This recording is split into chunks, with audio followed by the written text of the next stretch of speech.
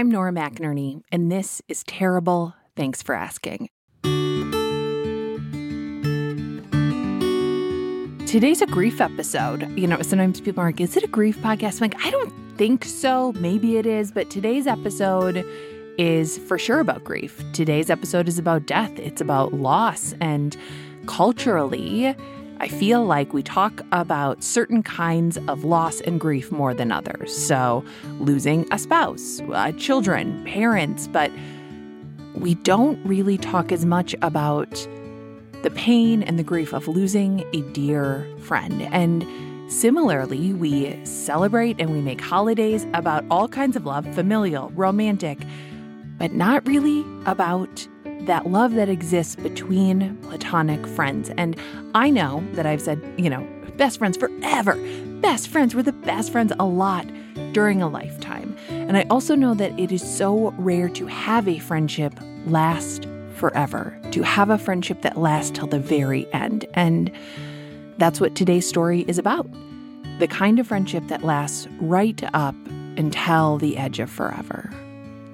It's the story of Josie and Miles. And it starts all the way back in childhood in rural Georgia, in an organization that's a staple of rural America, 4-H. 4-H is a youth organization that is really focused on citizenship, leadership, education, basically just turning young people into the best versions of themselves. The motto of 4-H is making the best better. And there's an awesome pledge about head, heart, hands, and health and making your communities great. And so Miles and I grew up. That's what the H's are. That's what the H's are, head, heart, hands, and health. Oh, I love that, because I remember the logo is a 4-leaf clover. Correct. We were very lucky, pun intended, to be in 4-H together, learning about the 4-H's. We're both overachievers. We were overachievers in childhood. We were very concerned about winning. If you didn't win, then you were the first loser. There's no point in competing if you weren't going to win. 4-H is very based in competition. And so we thrived in that competition and got to compete together some. And so we grew up together doing that. And that was kind of the mindset that both of us have. And the way that we look at the world is to make the best better.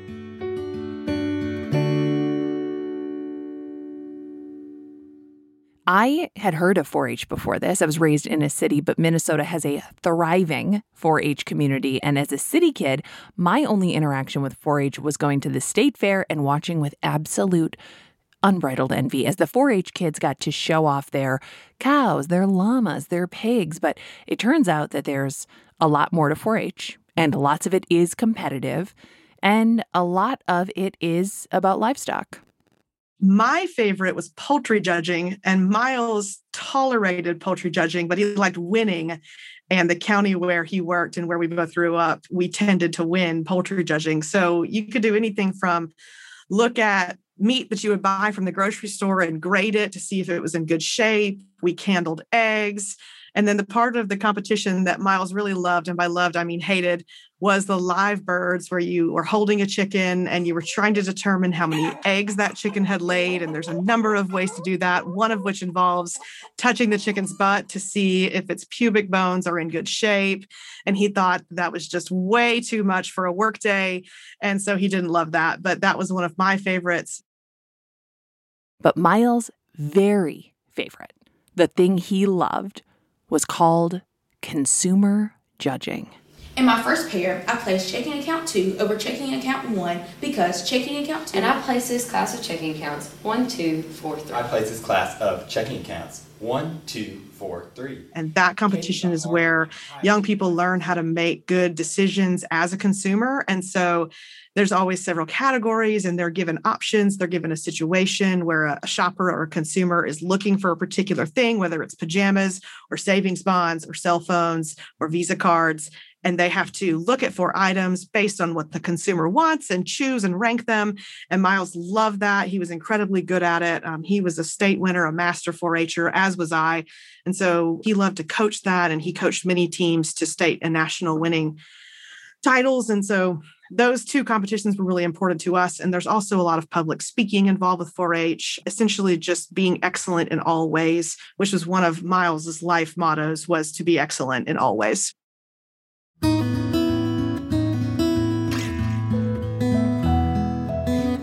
This is their friendship as adolescents.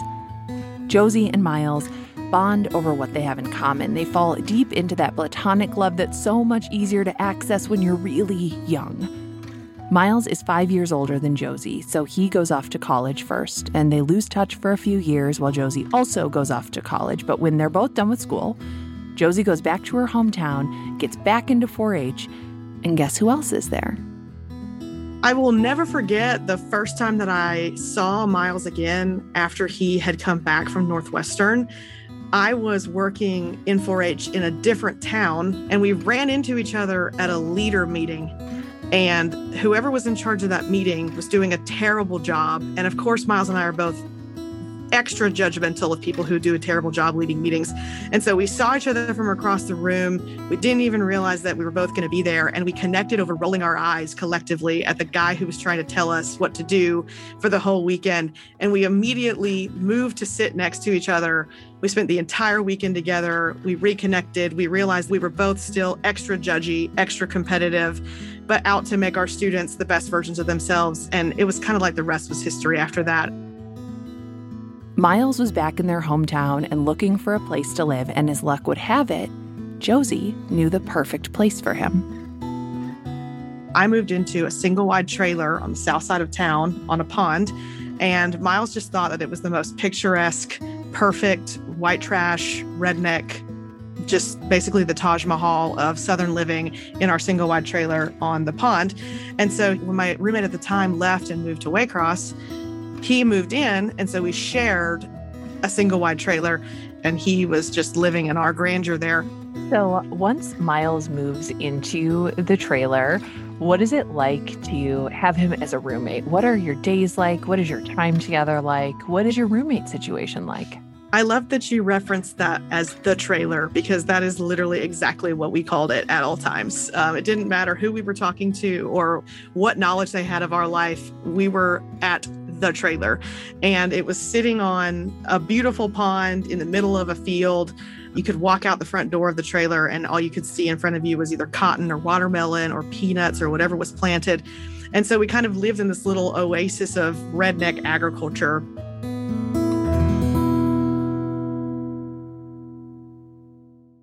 Miles moves into the trailer with Josie, and nothing will bring you closer to someone than living with them does. You're sharing a space, you're sharing your lives, you're sharing a bathroom, and they're young. They're unencumbered. Miles and Josie are best friends, getting to share their lives together in the bubble that is the trailer. We would open a bottle of champagne, and then we would drink the entire bottle, and champagne made both of us really weepy. And so we would often open a bottle of champagne, drink the whole thing, and then sit on the floor of the trailer and cry about stuff that wasn't really even that sad, but it felt like what we needed to do after drinking an entire bottle of champagne. We would come to the end of our days, and we would call each other on our way home from work, and we would ask the other one if they had cooked anything for dinner, or if we were planning on cooking anything for dinner. And the answer was usually no. And we usually ended up getting Steak and Shake takeout, because you had to drive past Steak and Shake to get to our trailer from town. We also never went to sleep when we should. Keep in mind, we were both functional adults with real jobs, but we were often up at 2:00 in the morning eating Taco Bell. Miles loved to sit on the floor. We had great furniture, but his favorite place was to pile a pallet of blankets onto the floor and sit. And we live in a small southern South Georgia town, and both of us are bleeding liberals, basically. And so we would sit on the floor of the trailer, and we would talk about the politics of the day and cry about how we couldn't understand how people were voting the way that they were voting. And then, we would get up the next day and go back into our community and pretend like we were Republicans to try to get by. Another thing is, I don't pay attention to pop culture, and Miles was an absolute pop culture fiend. And one of our favorite pastimes was to watch award shows. And the Grammy goes to? We would watch the Grammys and the Oscars and the Golden Globes. And he would ask me if I knew who all of these mega famous people were. And the answer was pretty much always no.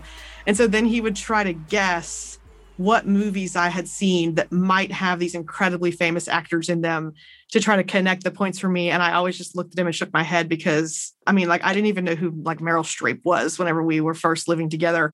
So we just had so many points that we either had completely in common or completely not in common, but we somehow connected on every single one of them in our little bubble there at the trailer.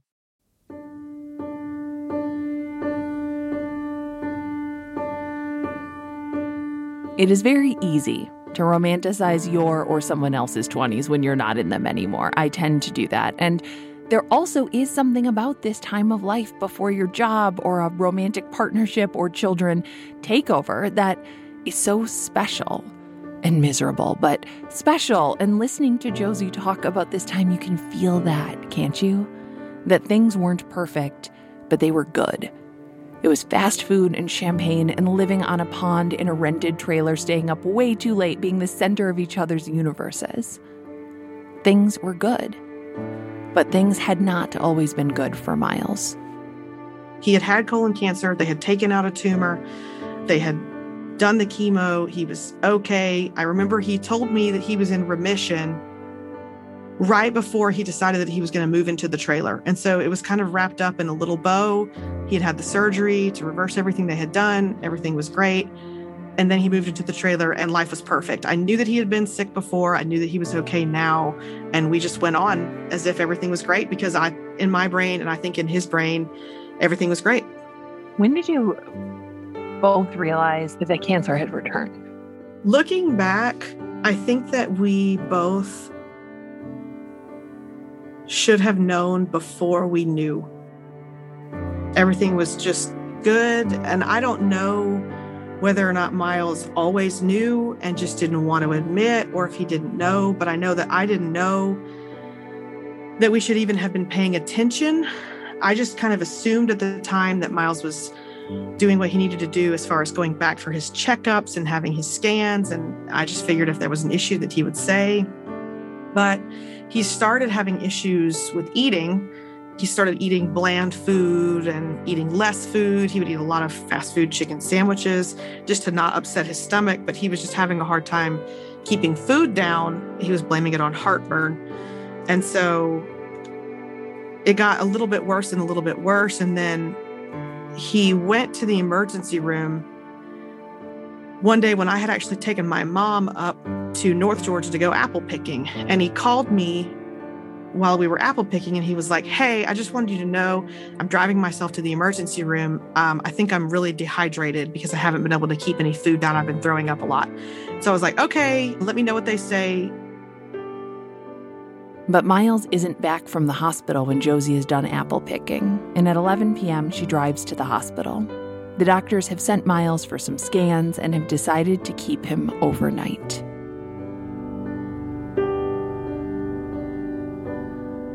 We'll be right back.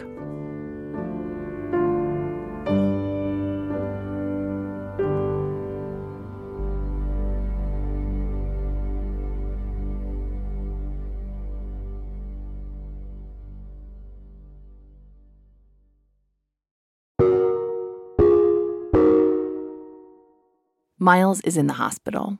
By the time Josie gets there, it's become clear that things are bad. I think it was maybe about 36 hours after he checked himself into the ER that a doctor came into his room and said, "Miles, your cancer is back." It was a whirlwind of trying to get answers and trying to fix it immediately. And I don't know that either one of us really had time to process right then. But basically, Miles was the most positive, upbeat, buoyant person that I had ever met or spent time with. He could make anybody laugh about anything. He would dance around to Beyonce whenever I was at my most stressed over an event that wasn't going well, just to try to make me laugh. He never took anything seriously. He's the kind of person who laughed at funerals. And then all of a sudden he was hit with this, and it basically crushed him because it came out of nowhere. And he was so sick that he never really got a chance to bounce back and decide how he was going to handle and fight. It was just all of a sudden like a fight for his life immediately after he was diagnosed. Things are uncertain. There are a lot of question marks about how serious the cancer is, what treatment will look like. But one thing that is for sure is that Josie is going to be there with Miles every step of the way. Our friendship went from BFFs who just did fun things together to I'm going to stand by you no matter what in about 48 hours. Because he looked at me in the hospital and he said, I need you to help me get through this. And I said, I will be by your side every step of the way, no matter what. And I will never give up on you. And so we fought until the very last day. Cancer treatment is not easy to go through, and it's not easy to watch someone you love go through. It's an endless parade of poisons and needles and blood draws and pain and nausea. It's constant appointments and check-ins and evaluations. Miles does have family, but Josie and their friends are his chosen family, and he wants them by his side through his treatment. We had 2 other friends who were a part of our close-knit support system, Leah and Adrian. And me and Leah and Adrian and Miles were a pod. And Miles knew and we knew that we were just absolutely never going to leave him alone. It was one of the things that we decided really at the very beginning of the whole process, is that no matter what happened, no matter how much work we had to miss, no matter how many miles we had to drive, we were never going to leave him alone. And so one of us was always with him. And it was beautiful to have the opportunity to be there for him in that way. And it was horrifying every day to be walking through that and seeing him go through that and not actually being able to take it away from him. But we just knew that no matter what, we were just never going to leave him alone.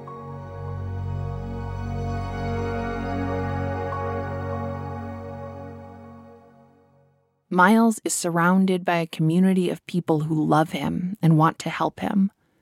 But Josie is the person who lives with Miles, who shares a home and a life with him. And what she said when his cancer came back, that she would be there, she meant it. She's there like she always was, and also in a lot of new ways. She's helping Miles physically and medically and emotionally with literal life and death decisions. We were both so scared to be at the trailer. And we bounced around from hospital to hospital. We spent almost as many nights in a hospital as we spent out of a hospital in the 10 months that he was sick. And so when we were back at the trailer, it simultaneously felt like a foreign place, but also the only place that we ever wanted to be. It was scary to be there because we were kind of spitballing medical decisions, trying to make sure, because when you have this crazy, terrible cancer, it's like everything is bad. There was nothing that I was like, okay, this feels right. Everything was traumatic and bad. And he was scared and I was scared. And so when we were at the trailer, we kind of clung to each other, but also we were both terrified because it was like, what if something happens here and we can't handle it? Like, what if we don't know how to manage it? And so the trailer went from this place that was full of joy and laughter all the time to a place that was almost like a prison. It was home and it was prison all at the same time. The cancer changes their relationship, and it also changes Miles. Because as much as he wants to get better, cancer keeps taking things from him. Miles had a lot of pride. He was always incredibly well-dressed, and he didn't just wear clothes, he wore outfits. And he never left the house without being dressed to the nines. And having cancer took away so many of the things from him that he felt like made him him. And he felt so much shame for his appearance, for his inability to look the way that he wanted to look and to be the way he wanted to be. And he actually ended up really turning into a recluse as a sick person. And it was so demoralizing and dehumanizing for him because the person that he was to everyone else and the person that he wanted to be, he couldn't be. I really, truly think that he never figured out how to be sick. And those experiences where someone else has to do for you what you should absolutely be able to do for yourself, it takes away so much of yourself. While Miles is losing parts of himself, Josie is discovering parts of herself. The parts of herself that can live up to the promise she made, that she would be there, even when there was frightening and uncomfortable and horrifying. Probably 3 months after diagnosis, we were still in the process of really getting a good treatment plan. We kept on getting the runaround from his medical team at the various hospitals where we had been about what they could actually do, because it was really difficult for them to ID what type of cancer that he had. It was in a weird place. It was real sludgy, and they had trouble finding it. They ended up having to do back-to-back colonoscopies to try to ID a location for the tumor that he had. And he was really not able to eat very much at the time. And so a colonoscopy is not a great experience for anybody who's ever done one before. If you've done one, you know that kind of ruins your day. And so he really hadn't been able to eat much for weeks, and he was incredibly weak. And I was sleeping in the hospital room with him the night where he was prepping for his second colonoscopy, and he was trying to get in and out of the bed to make it to the bathroom in his hospital room, and he fell out of bed the second or third time that he tried to get there. And so I actually spent the rest of the evening holding him up on a bedside commode, just holding him there. I just held him there for 4 or 5 hours because he couldn't stand, but he had to sit on the bedside commode. And we looked into each other's eyes, and we both just had tears running down our face, because it was not something that either one of us could say out loud what was happening. And he didn't want to do that, and I didn't want to do that. I wouldn't trade that moment for anything, because it was a moment where he realized and knew, and I realized and knew that it didn't matter what was going to happen, that I was just going to be there. This is what it means to love another person. To do these things, to acknowledge the absolute brutality of a situation that requires this kind of intimacy. Moments like that make Josie and Miles closer, but they also make the gravity of the situation come into sharp focus. And the responsibility Josie was taking on really started to hit. Miles asks her to be his medical power of attorney, which basically means Josie has the power to make medical decisions for Miles once he no longer can. When I was driving down the interstate one morning, really early, driving back to work after sleeping in the hospital with him, and it hit me all of a sudden that I was now going to have to make decisions in his best interest, even if he didn't agree with me or didn't feel that it was in his best interest, because he had made the decision to trust me with that responsibility, that I was now his caretaker. And I felt like in that moment, I lost my ability to just be his friend. And all of a sudden, it was my responsibility to make decisions in his best interest, whether he knew that it was in his best interest or not. I'll never forget that feeling when he was no longer my Miles, who was my confidant and my go-to and my ride or die. We didn't have the back and forth anymore. Instead, I just had to be there for him, even when he was no longer able to be there for me. And it was heartbreaking and also very moving.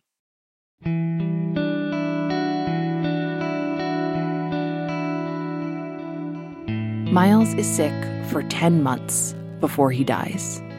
It's 10 months of good days and bad days. Bad days that are so bad he's too sick to do chemo.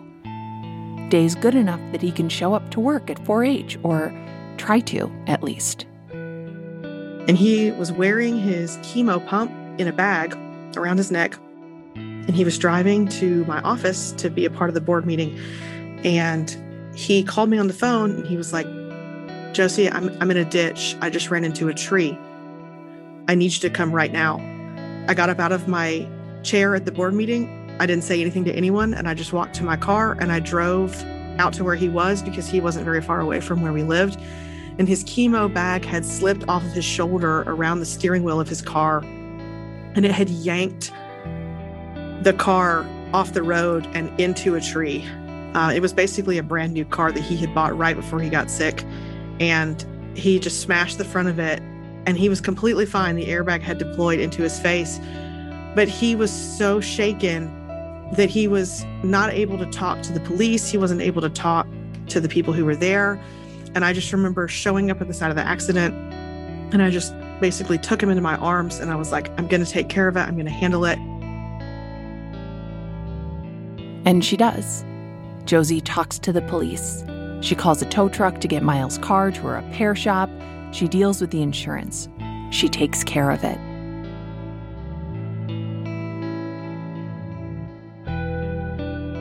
We'll be right back.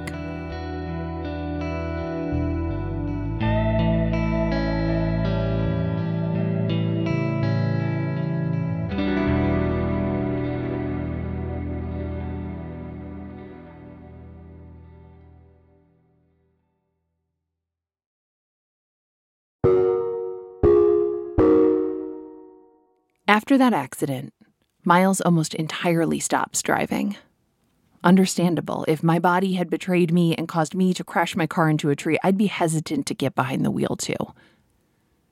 While his car is in the shop getting fixed, Miles' sickness continues to get worse. It becomes obvious to Josie and Miles and the rest of their friend pod that the clock is ticking down. Josie asks Miles what he wants to do with the rest of his time. It's a hard conversation, but it's a necessary one.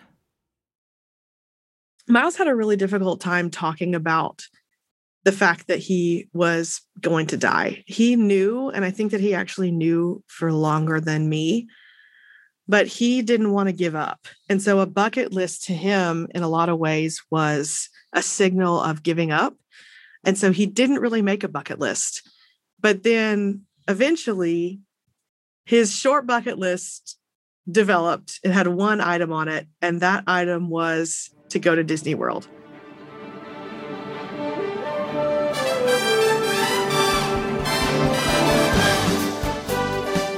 And so for the longest time, I would ask him if he was ready for me to plan the trip, and he would say, no, I want to wait until I feel better. And then I would ask him another month later, I was like, so are you ready to plan this trip to Disney World? And he was like, no, I'm going to get better, and I really want to be able to enjoy myself at Disney World, so we're going to wait. And so we waited, and then he was in the hospital for the last time. We had checked in. We pretty much knew we were never going to check out. And he started going into kidney failure. And a doctor came into the room, and he was like, you probably have weeks, not months. And so at this time, Miles was really not functional at all. He was really not getting out of bed. He wasn't speaking a lot. He was mostly sleeping. And when the doctor was like, you have weeks, Miles still didn't really acknowledge that he had weeks to live, but he did open one eye, and he looked at me and he was like, we better go to Disney World. And so we started to plan a trip to Disney World. And he was not even getting out of bed to go to the bathroom at this point. And I remember telling his hospice nurse and his charge nurse, I was like, so I'm going to need a couple of days because we're going to take Miles to Disney World. And they were like, you probably shouldn't do that. And I said, well, you're probably right, but I definitely am anyway. And so we put a plan into motion. A couple things happened. One, my friend Linda started a GoFundMe page, and she put it out there because we didn't have any money. Both of us had spent all of our money in care and keeping of Miles and making sure that he had what he needed. And so we didn't have any money. And so we raised about $6,000 in 24 hours. And then the hospital staff came into his room on the morning that we were planning to leave, and they gave us another $2,000 in Visa gift cards that the hospital had just put together for us. And I was floored by the community support. Everybody in our town loved Miles, and it took zero time for people to rally around us and get him on that trip to Disney World. And we bought tickets to Disney World. I bought plane tickets for his best friends from Chicago. And then me and Leah and Adrian and our little group and his friend Ernesto, we made a plan, and we got a resort at Disney World. And then it was like, okay, we have to get him out of the hospital. And so we met with his doctors, and we met with his nurses, and we met with his hospice team. And they said, you have to understand something. It is highly likely that Miles is going to die at Disney World. And I said, what a perfect place to die. And we signed the papers and we put him in my parents' van and we drove to Orlando and we showed up at Harry Potter World about 4:00 in the afternoon on a Tuesday. So we went to Universal and Disney World. But the process of getting him out of the hospital was so much like a circus that when I look back on it, all I can do is laugh. It was really terrible. We were basically taking his life into our hands, but everybody was in full support. And the nurses would say, you probably shouldn't do this. And at the same time, they were winking at us like, you should definitely do this. And here's $2,000. Go have a good time. And so we went to Disney World.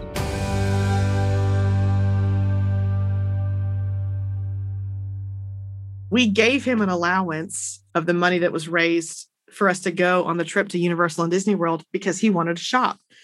And so he spent in 3 days $1,000 on Disney and Universal souvenirs.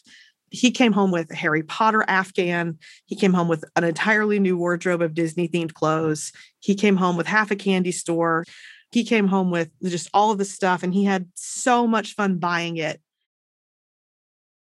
They go to Harry Potter World. They go to Disney World. They go to Universal Studios. They do all of the fun things that Miles wants to do. And that includes the rides.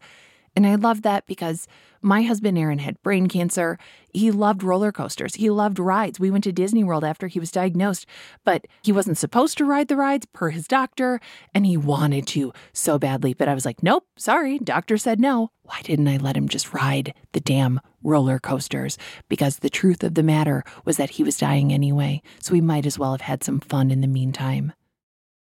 And Miles definitely wants to ride the roller coasters, and so that is exactly what they do. So me and Leo sat on either side of him in these roller coasters that really, they can hold in a good, normal, healthy person, but someone with absolutely no body strength who's wasting away, they just don't do the same trick. We are basically becoming his roller coaster restraint. So he's strapped into these Harry Potter roller coasters, and the roller coaster would start. I basically squeeze my eyes shut. We would hold our arms around him, and when we came to a stop at the end of the ride, we would look at him to make sure he was still breathing, and he was good. And we put him back in his wheelchair, and we rolled on to the next ride. And that's their trip. Miles does Disney, Harry Potter, Universal, and he does it up big with the help of his friends. But now the trip is over, and it's time to head home. And the drive back is heavy. It feels significant and final. We didn't know how long it was going to be, but it started a waiting game that we had already been in for months, but it just became very acute because we knew that he was holding out to do that. He had rallied while we were there. He would get up out of his wheelchair. He would insist upon standing up for our photos. I have pictures of him dancing. He actually drank a margarita for the first time in 6 months because all the medication he was taking really didn't allow him to drink. And we got him a margarita at a Disney World Resort restaurant. He had really rallied. And we got to enjoy, a little spark of what life had been like before. And as we were driving home from Disney World, I think we all knew that we had had that chance, but that now it got really real on that drive home.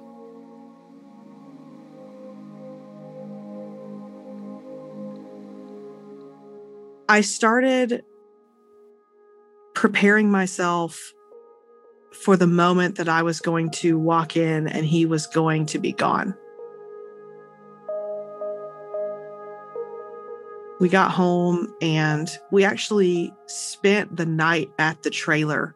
He had been hospitalized for over a month before we left for Disney World. And we had been sleeping at the hospital, and we actually brought him home to the trailer. And I put him in my bed. And I spent the entire night watching him breathe, waiting for him to stop breathing. But he didn't. And the next morning he woke up and he asked me if I would take him back to the hospital. He didn't want to die at home. That drive to the hospital is another instance of a moment that is so significant in some ways and so mundane in others.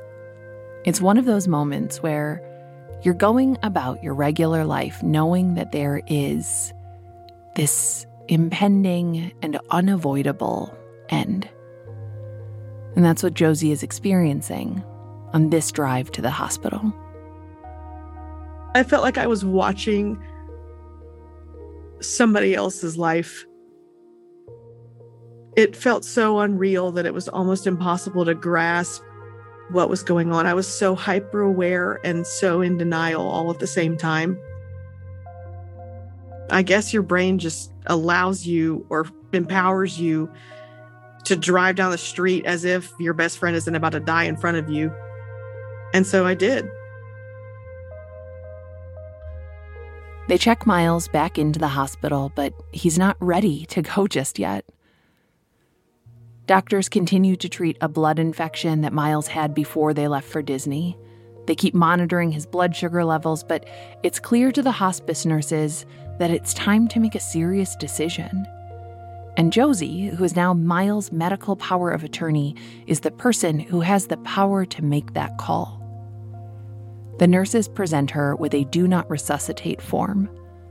If she signs the form, it means that if Miles stops breathing or his heart stops, the doctors will not perform CPR. They will not try to get Miles breathing again. They will just let death come. I didn't think that I could do that because I promised him that I would never give up. And it felt like in that moment, wherever I signed that DNR, that I was giving up.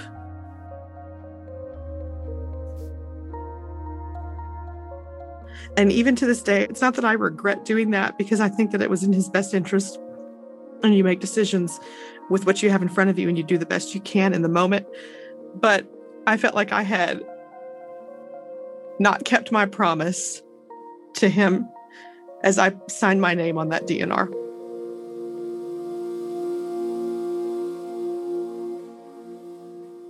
This is the natural progression of a terminal illness.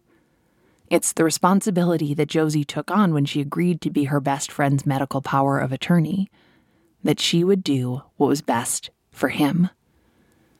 In a previous episode, we talked with Dr. Sunita Puri, a palliative care physician and author who believes that some of the most important questions you can ask of yourself and the people you love is, what makes your life meaningful? What would your life be if you couldn't ever again do the things you love? The things that make your life meaningful. These are the kinds of questions Josie is facing when she signs that DNR. Would Miles' life be his if he could never again sit on the floor eating Taco Bell or dance around to Beyonce? If he could never again put together picture-perfect outfits? The answers are no. And so Josie signs the DNR. And not long after Miles' life, his beautiful, short, colorful life comes to an end. You know, they turned everything off and we just spent a couple of days watching him breathe. I felt like I had failed.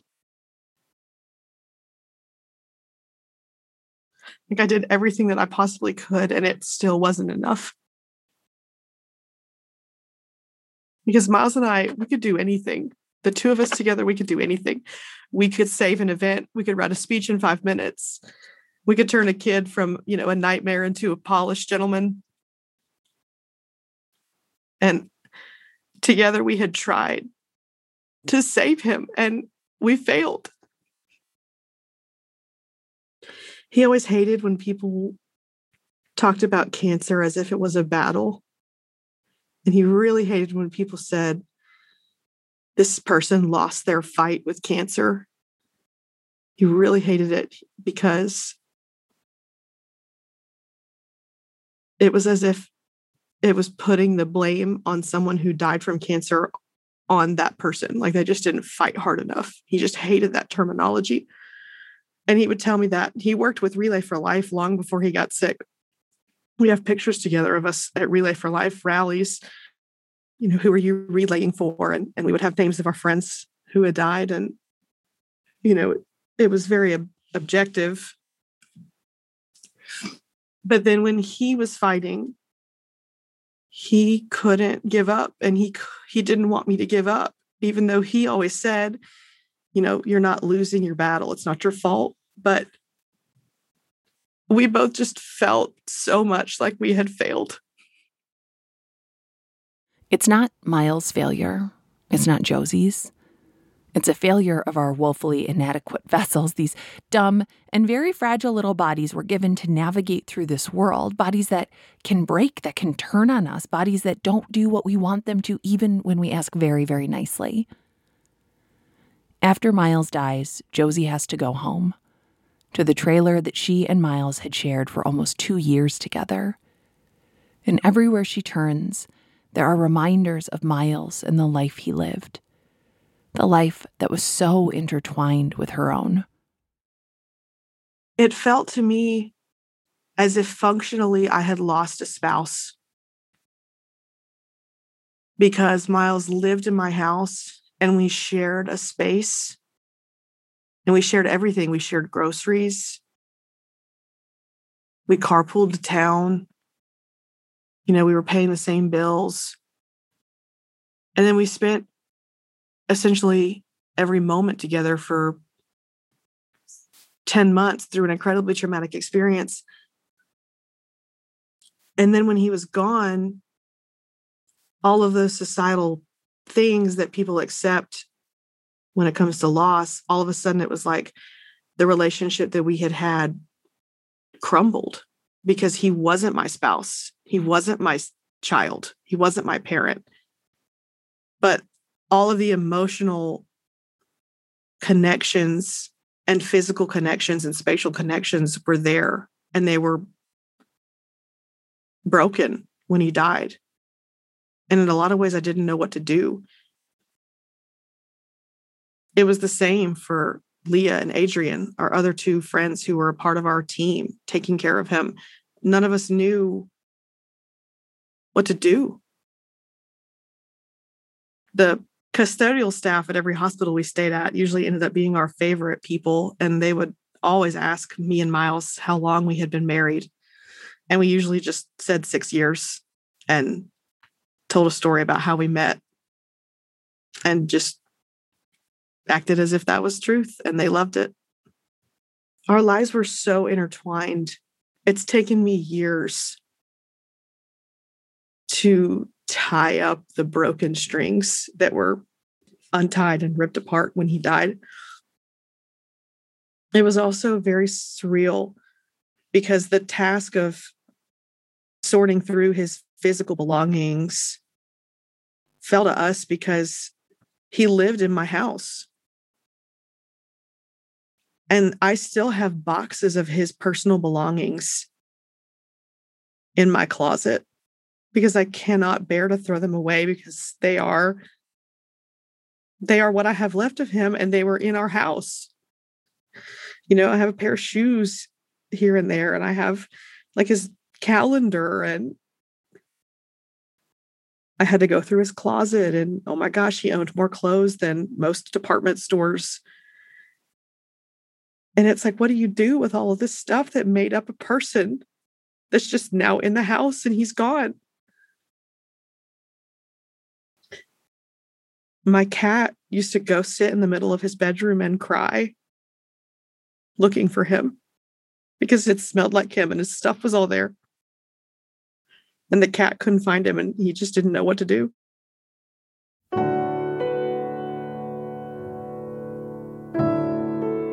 Nobody knows what to do after someone we love so deeply dies and leaves us behind. Not even a cat, and they know lots of things that we don't. Probably too many things, honestly.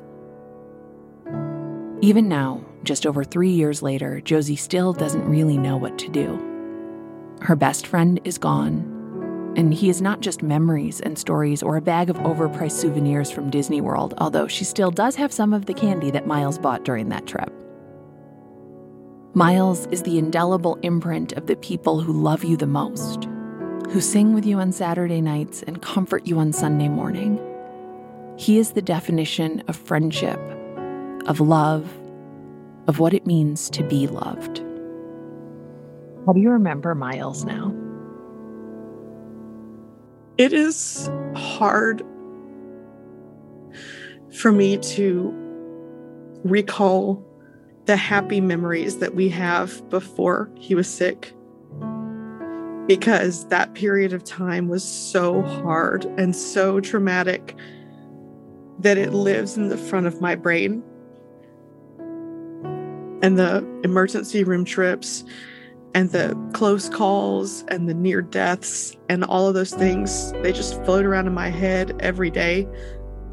But when I can push through that and think back about the beautiful life that he had and the incredible friendship that we had, I just remember his determination to be joyful. And I remember his insistency on making every day fun. He thought that every situation was an opportunity to laugh. He found every challenge an opportunity to succeed and to improve. And he was constantly working to make his community better. And so without him here, I try every day to continue that goal that he had and to work on those initiatives that he cared so much about to make our community better. And I just remember his dedication to life and joy. I want to take those opportunities that he doesn't have the opportunity to take.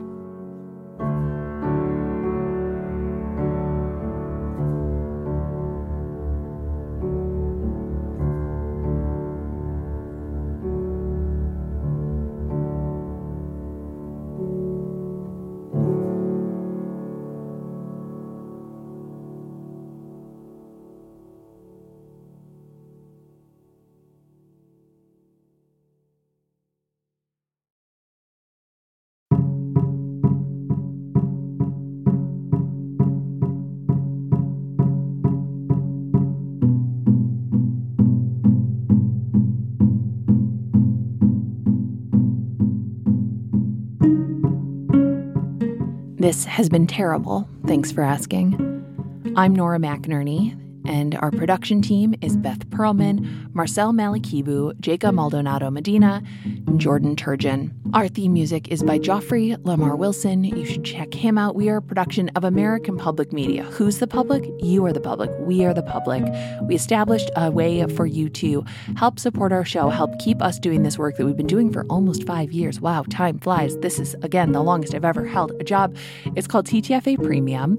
You sign up, you can pay all at once or a monthly fee, and you get bonus episodes, ad-free episodes, and extra stuff that we're making. So you can go to ttfa.org/premium, or you don't have to. You could do it or not do it. Either way, we appreciate you for being a part of this thing that we are making. And I hope that all of you who are listening to this, who are still listening, if you are listening this far, thank you. Extra, you get a gold star, you get a high five, and I hope you're having a good day, night, evening, or afternoon. I guess I could say morning, but maybe you're not listening in the morning. I am ending this. This is like when I leave a voicemail. This is what happens should you ever be so unlucky. Oh, speaking of voicemail, we have a voicemail number. You can call, leave us questions, comments, concerns, compliments, criticisms at 612-568-4441. That's 612-568-4441. That's how you end an episode, right there.